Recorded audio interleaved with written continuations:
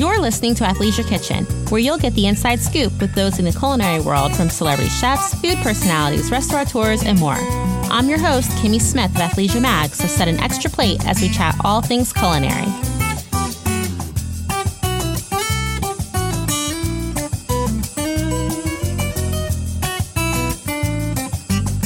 On today's episode of Athleisure Kitchen, I catch up with founder of Charm City Cakes and Food Network host and judge, Duff Goldman. A favorite of Athleisure Mag, and in the November issue number 71, we talk about him hosting No Kid Hungry's Thanksgiving Bake-a-thon, which took place this month. Viewers were able to watch Duff, as well as noted bakers and celebrities, create holiday dishes and answer questions that enthusiasts have when creating their own works of art. We explore why he is so passionate about working with No Kid Hungry and how he has been involved with them for well over a decade. We also talked about the Holiday Baking Championship and how important it is for him to provide feedback to contestants while also taking people through the culinary journey of enjoying a bite of your favorite treats. I promise you will never look at your Reese's Cup in the same way. We also talk about 3 items that bakers should be gifted or gift themselves, upcoming projects, being a new father, and he shares one of our favorite features that our readers enjoy in Athleisure Mag's issue, 9 List Routines.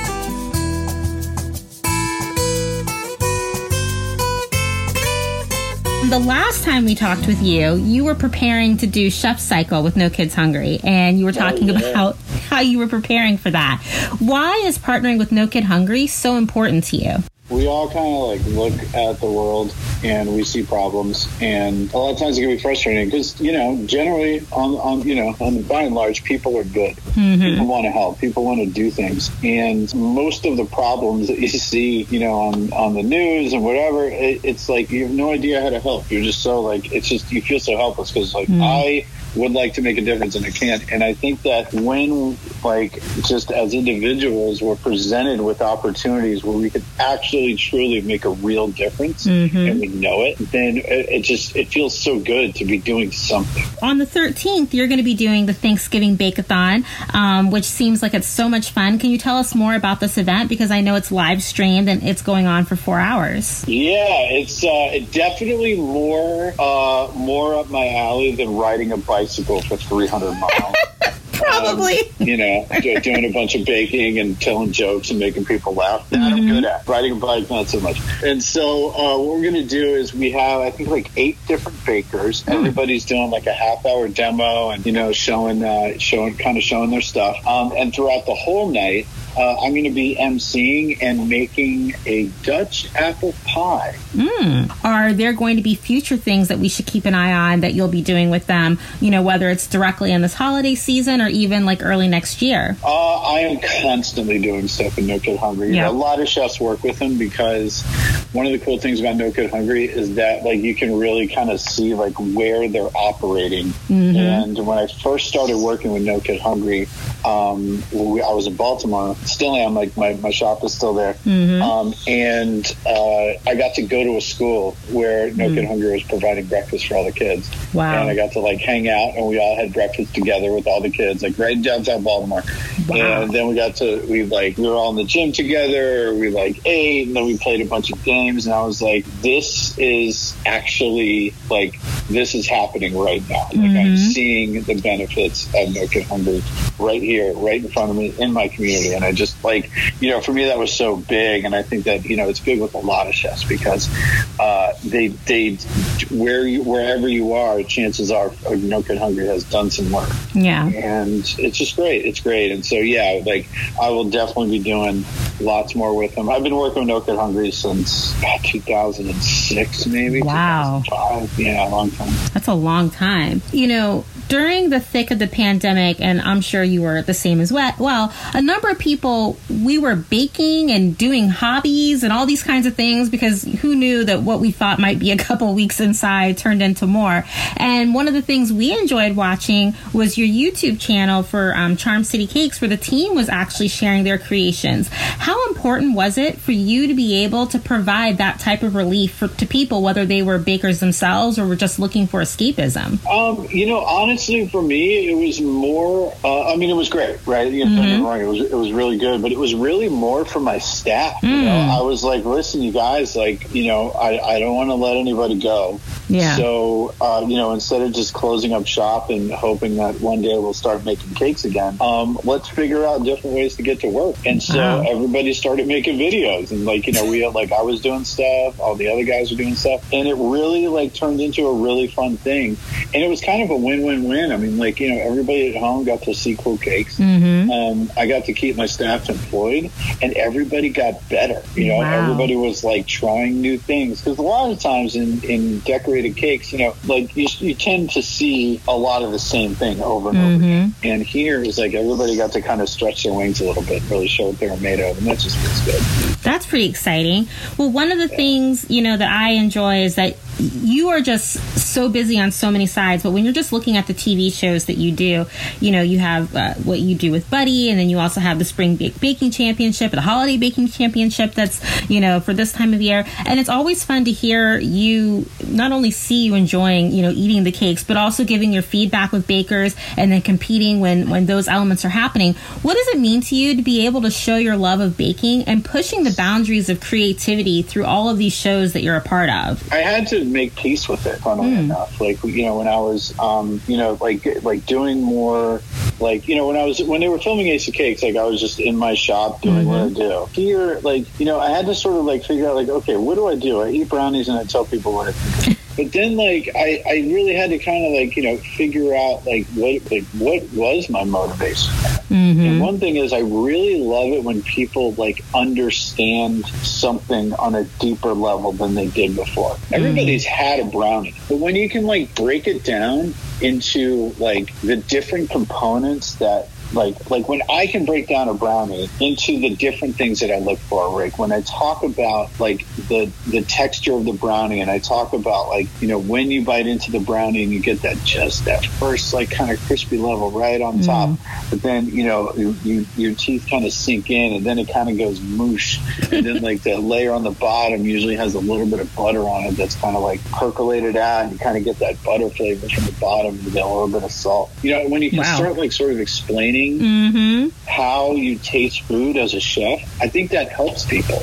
Everybody can take a bite of a brownie and be like, that's a good brownie. When you can really stop and think about why that's a good brownie, I just feel like there's a deeper appreciation that could happen. And for me, just getting people to really appreciate the difference between a brownie that you bought at Starbucks that was baked last week and was frozen for a couple days versus a brownie that was fresh, that people really thought about the ratio of chocolate to flour, and you got the right texture and flavor, all those things. It just for me, that really it makes me feel good, because I'm educating people on what a good brownie is. Right. I'm also propping up the people that are making good brownies and hopefully getting people to seek them out, and don't just buy the brownie from the gas station. You don't want that brownie. That brownie's no good. You want the brownie that somebody made, in their kitchen and thought about it and they're proud of, and that's good. That makes me feel good. Well, just the way you broke it down, because I love brownies, yes, but the way you said it, literally my glands just salivated just thinking about it. And you took me through this 30-second journey where I was like, well, he is right. There are levels to that. It's not just, it's crunchy on top and the gooey chocolate. You literally took me on a journey where I'm like, yeah, he's right. Yeah, right. I mean, because that's the thing. I mean, when you take a bite of a Reese's peanut butter cup, right, and you bite into it, and it's at first it's your canine teeth kind of hit the thick part of the chocolate where it's a little bit thicker, and so it'll go snap. But your front teeth, your top front teeth, kind of go through the top, and it sort of goes into the peanut butter. And then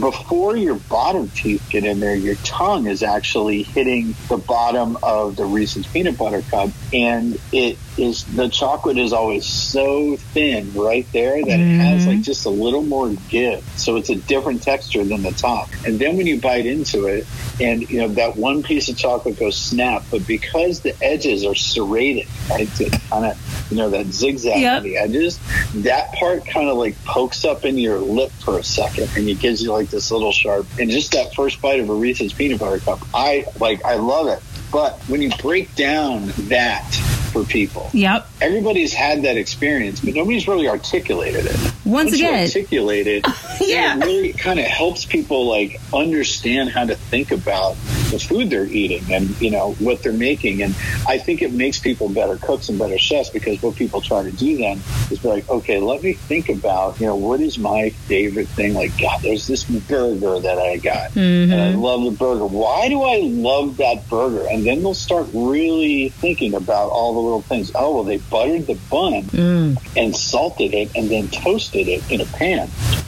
So the inside of the bun kind of has the texture of the outside of the grilled cheese. You know? And like, you know, you go through like everything that like makes that burger, and next time that person makes a burger, they're going to make it exactly the way they want it, because they're actually thinking about all those little tiny details. That's truly what makes a good chef, being able to articulate things that you like in a bite that other people will appreciate. They don't have to, like your customers, they don't have to think about the food like you're thinking about it, right? And I don't think that it's necessary for everybody to think about the minutia of everything they eat. But to be able to craft something and give somebody else an experience that you yourself have had and enjoyed, that is what makes a good chef. Wow. And you translate that so well. And once again, you chose Reese Cups, which is like my favorite. You know, I don't really eat a lot of candy, but I love a Reese Cup. Yeah, it's so good. They're so tasty. So with the Holiday Baking Championship, what can we expect from this season, and what are you excited about? You know, one of the things that I love about Holiday Baking Championship is that we film it in the summertime.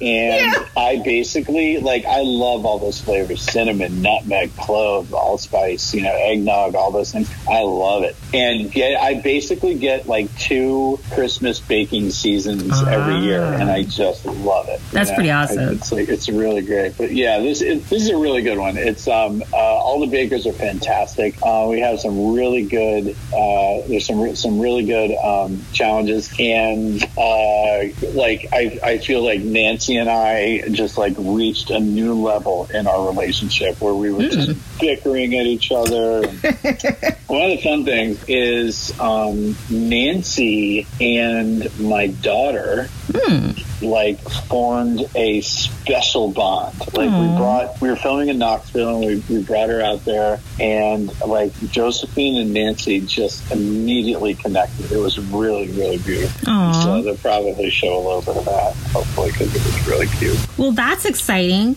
And as someone, you know, you've hosted and judged so many shows, is there ever an ingredient that when you hear a contestant wants to use it, that you're kind of like, oh, that's a bit of a red flag because that's going to be doubtful and a disaster? Do you ever find that? Or are you always like, oh, they want to do that? That's kind of cool. Yeah, I mean, you know, I always keep an open mind. You know what I mean? Like, I try not to sort of like, you know, let my personal prejudice kind of like, you know, mess things up. Like, for example, I'm not a huge fan of raspberries and chocolate. I think it's overplayed. I think that a lot of times with raspberries are relatively acidic, and dark chocolate is also relatively acidic. Yeah. So a lot of times I find that the combination of chocolate and raspberry is just a little too sour. But that's just me. Right. You know, every time like when somebody makes it, you know, I try to, you know, I taste it and see like, okay, is it balanced? Is it well done? You know what I mean? It's not that, oh, I don't like these flavors, so you don't win. Yeah. It's like, you know, did you do something cool with it? Well, with it being the holiday season, what are 3 gifts that you suggest that whether we are buying it for ourselves or for a fellow baker, that they should have in their kitchens for baking? Oh, that's right. I would say if you don't want to spend a little bit of money, get a KitchenAid stand mixer.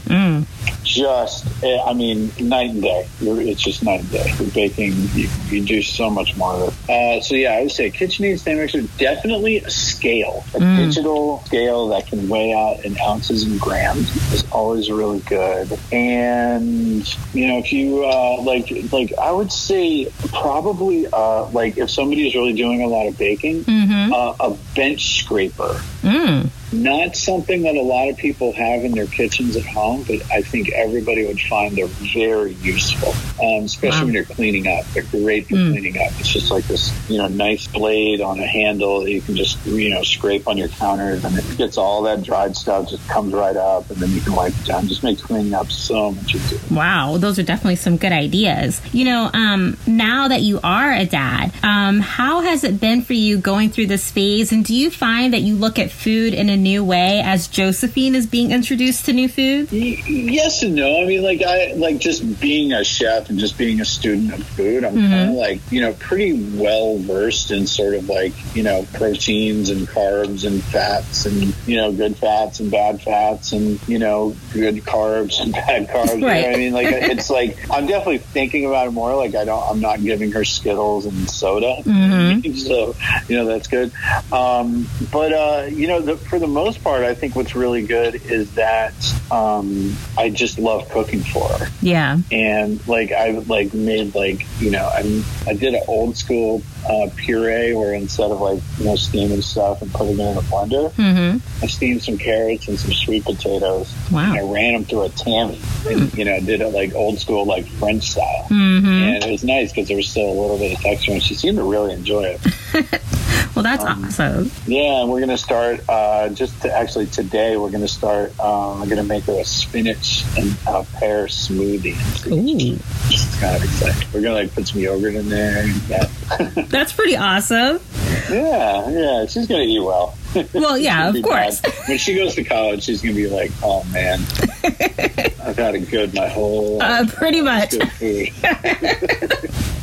Well, looking at just the portfolio and the body of work in your career, from obviously the number of shows that you've been on, your partnership with Goldbelly, your stores that you have, your bakeries, also your philanthropic efforts with, No Kid Hungry, what do you want your legacy to be seen as? That's a good question. I think, hopefully, if anything, I think what makes me the happiest is seeing that I've inspired people to get in touch with their creative side, not necessarily in baking, but just in anything. Wow. And I've inspired people to quit their jobs and start businesses, and showing people that they can there are career paths out there that aren't sitting at a desk 9 to 5. That there's some cool stuff out there. And I think one of the things I was most proud of with Ace of Cakes was that a lot of kids they sort of look at adults and it's just ugh. Being an adult looks like it's not fun at all.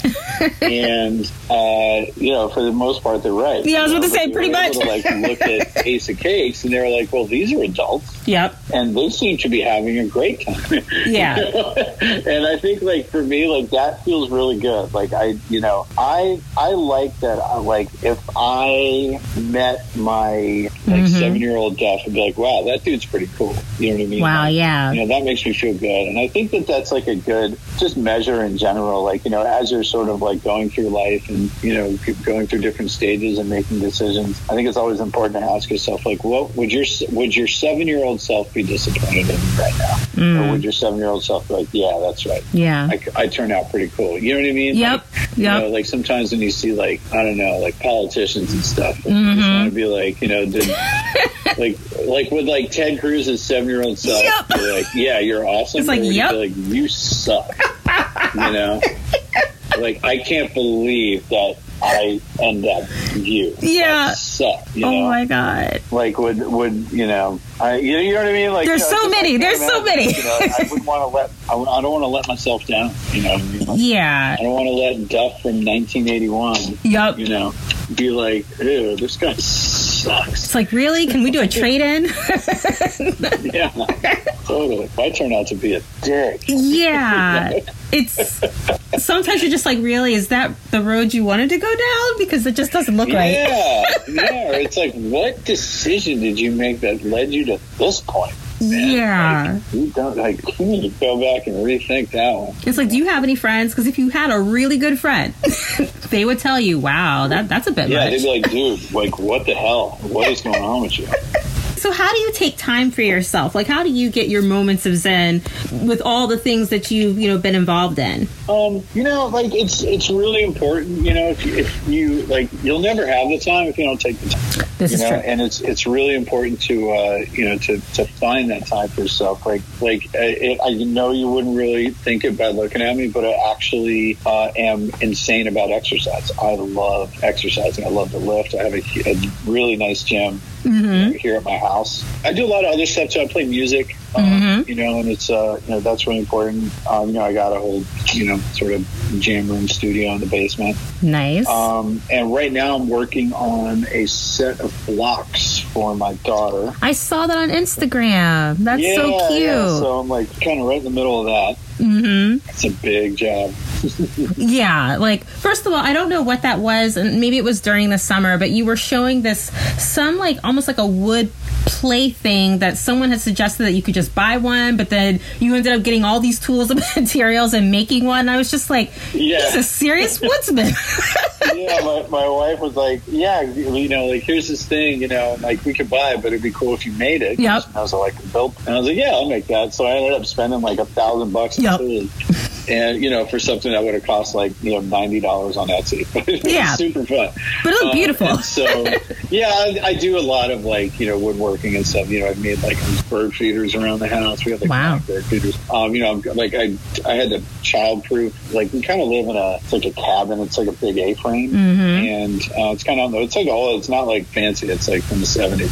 And it's like a loft upstairs and, really dangerous for little kids. So I had to build all these like little walls and stuff and little like things to keep her from falling off the loft, because it's like there's no handrails, there's no door. You know what I mean? Yeah. Like, so it's just been stuff like that, So I really enjoy doing a lot of woodworking. And so I'm trying to get these blocks done, and my wife really wants me to make a sensory board for her. Oh. A lot of little things to play with and make noise and all stuff. And I'm like, man, I got to finish these blocks. It's like I hate leaving projects unfinished. Yep. But to put the blocks aside and start working on something else, it just doesn't sit right with me. So I'm trying to get the blocks in and still do a good job. It's fun. So my final question actually is about mindless routines. So it looks at things that you like to do, eat, enjoy in the morning, and there's 3 of those. And then what are 3 things that you do like that for the afternoon, and then what you do for nighttime. So morning, afternoon, and night. So what are 3 things that we would find you doing, having, enjoying, or being? Okay, well, the first thing I do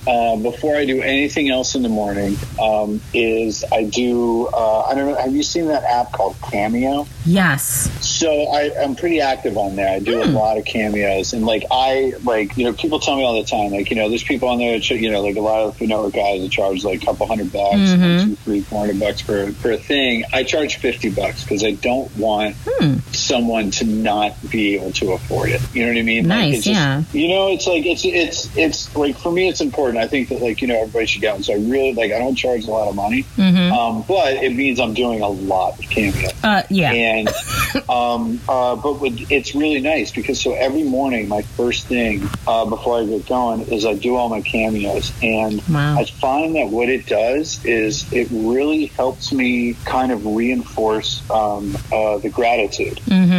Wow. And really it just I don't know, it kind of centers me, and it's like, man, here's a kid, here's a kid, it's their 10th birthday, and here's a girl, she's having a bat mitzvah, and here's a couple, it's their 30th wedding anniversary, and here's somebody who just got some bad news from the doctor and needs to get cheered up. It just runs a gamut of all kinds of different things. And I find that by doing all those videos in the morning and just talking to everybody and going through the happy stuff, the not so happy stuff, for me it just kind of really sets up the day, and it's helps me kind of understand there's some people out there that are they're relying on me, for whatever it is. They need a smile or they need a cookie or whatever it's going to be. And so I like to do the cameos first because it kind of it'll I don't know, they stick with me.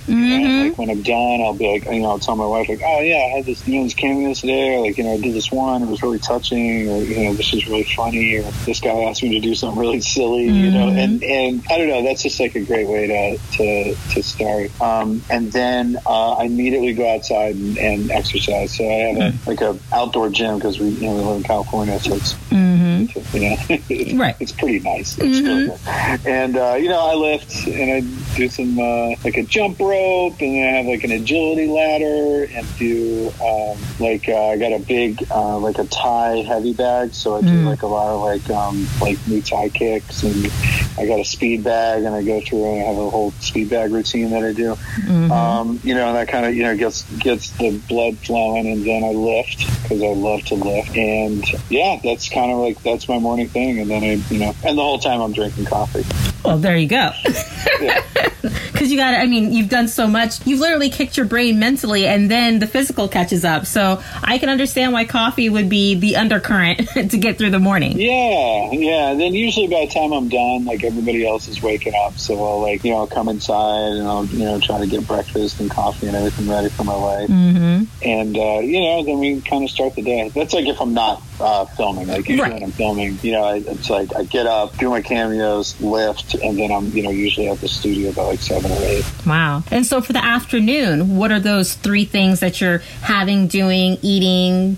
So for the afternoon, let's see. It's hard. I don't know really, like every day's different, you know? So it's kind of hard. Like, you know, after I've like, you know, lifted, like I usually, what I do is, all like once I'm done with kind of all my morning stuff, I kind of, I'll sit down and just make my list of everything I got to do that day. So I'll like, you know, go through all my emails and see like who needs what, you know, so a lot of times it'll be like either, you know, some recipe development or like, you know, for example, right now I'm writing a new book. And so, you know, usually I'll try to put a couple hours aside and make sure that like I'm keeping myself on track for, you know, deadlines and things. But, you know, usually the afternoon is business. You know, that's when I'm like, you know, making calls or doing, you know, I got a lot of Zoom stuff that we're doing now. You know, and so, you know, things like that, you know what I mean? Like they're always different, but it's usually like, it's like I'm doing my chores, right? I gotta feed the birds. I gotta, you know, I sweep up. You know, so my wife and I have got like a pretty good routine down where like basically like when it comes to like the baby and all of her fluids, my wife kind of deals with it. Nice. You know, also like all that stuff. And like, you know, I'm not really good at like getting her to go to sleep because every time she sees me, she knows it's playtime. Right. And so when it's time to go to bed, I can't get her to bed because she gets so excited. So, you know, my wife's doing like a lot of the baby stuff. And so I'm doing, you know, I do the groceries, I do the cooking, I clean, you know, keep the place clean. I, you know, clean her room, I clean the high chair, I do the dishes, I take out the trash, you know, all the things that like, you know, that basically I'm just not, you know, biologically capable of. You know what I mean? But that's pretty cool. You guys have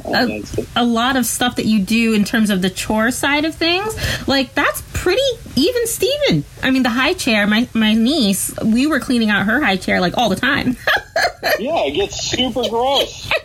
Full like bananas and Cheerios and stuff, you know, and like it's funny because like it looks brand new, right? Because I am on top of it. Because you're like, hold on, scrub that thing. Like I clean it, you know. Like, you know, every time I clean it, I like disinfect it with vinegar. And, you know, I mean, I keep it really clean. I mean, I am a chef. You know? Yeah. Like, this is also true. We're crazy about stuff like that. So for your nighttime, what would those 3 things be?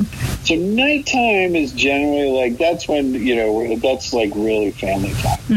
Like my wife and I are together 98% of the time. We are all like we are constantly together. You know, with COVID, it's been a little harder with like filming and stuff, just because of the rules. But you know, like when I'm working, she's usually with me. Like we only have one car from the 2 of us, so like, you know, we do all of our chores together. Like, you know, when we need to go and like go to the grocery store, or, like, you know, go like run errands. Like the 2 of us really enjoy running errands together. We always have a good time. We listen to music. We, you know, go get a coffee for my wife. You know, she loves Starbucks. I don't like Starbucks. I like gas station coffee. Whoa. So there's like when we leave, like we live kind of we live like way back in the San Monica Mountains, and so when we like leave here, there's nothing out here. There's no stores. There's no, you know, there's not too many neighbors. I mean, it's really like we live. It's rural where we live. It's not fancy. Right? There's like it sounds fancy when I go to Santa Monica. Right. Like, there's a herd of goats across the street. Whoa. There's llamas and mules and donkeys and turkeys and chickens, and there's mountain lions up here. And it's like we live in the country. Wow. And so when we leave, we go and we'll stop at the Starbucks. My wife will get a coffee, and then 1 block away there's a gas station, so I'll stop there and then I'll get my coffee. Mm-hmm. But so yeah, usually nighttime is it's family time. We'll all hang out. We watch TV. I'm usually working on the blocks, or a lot of times I'll be as we're after dinner, kind of sitting in front of the TV. I'll usually be doing something.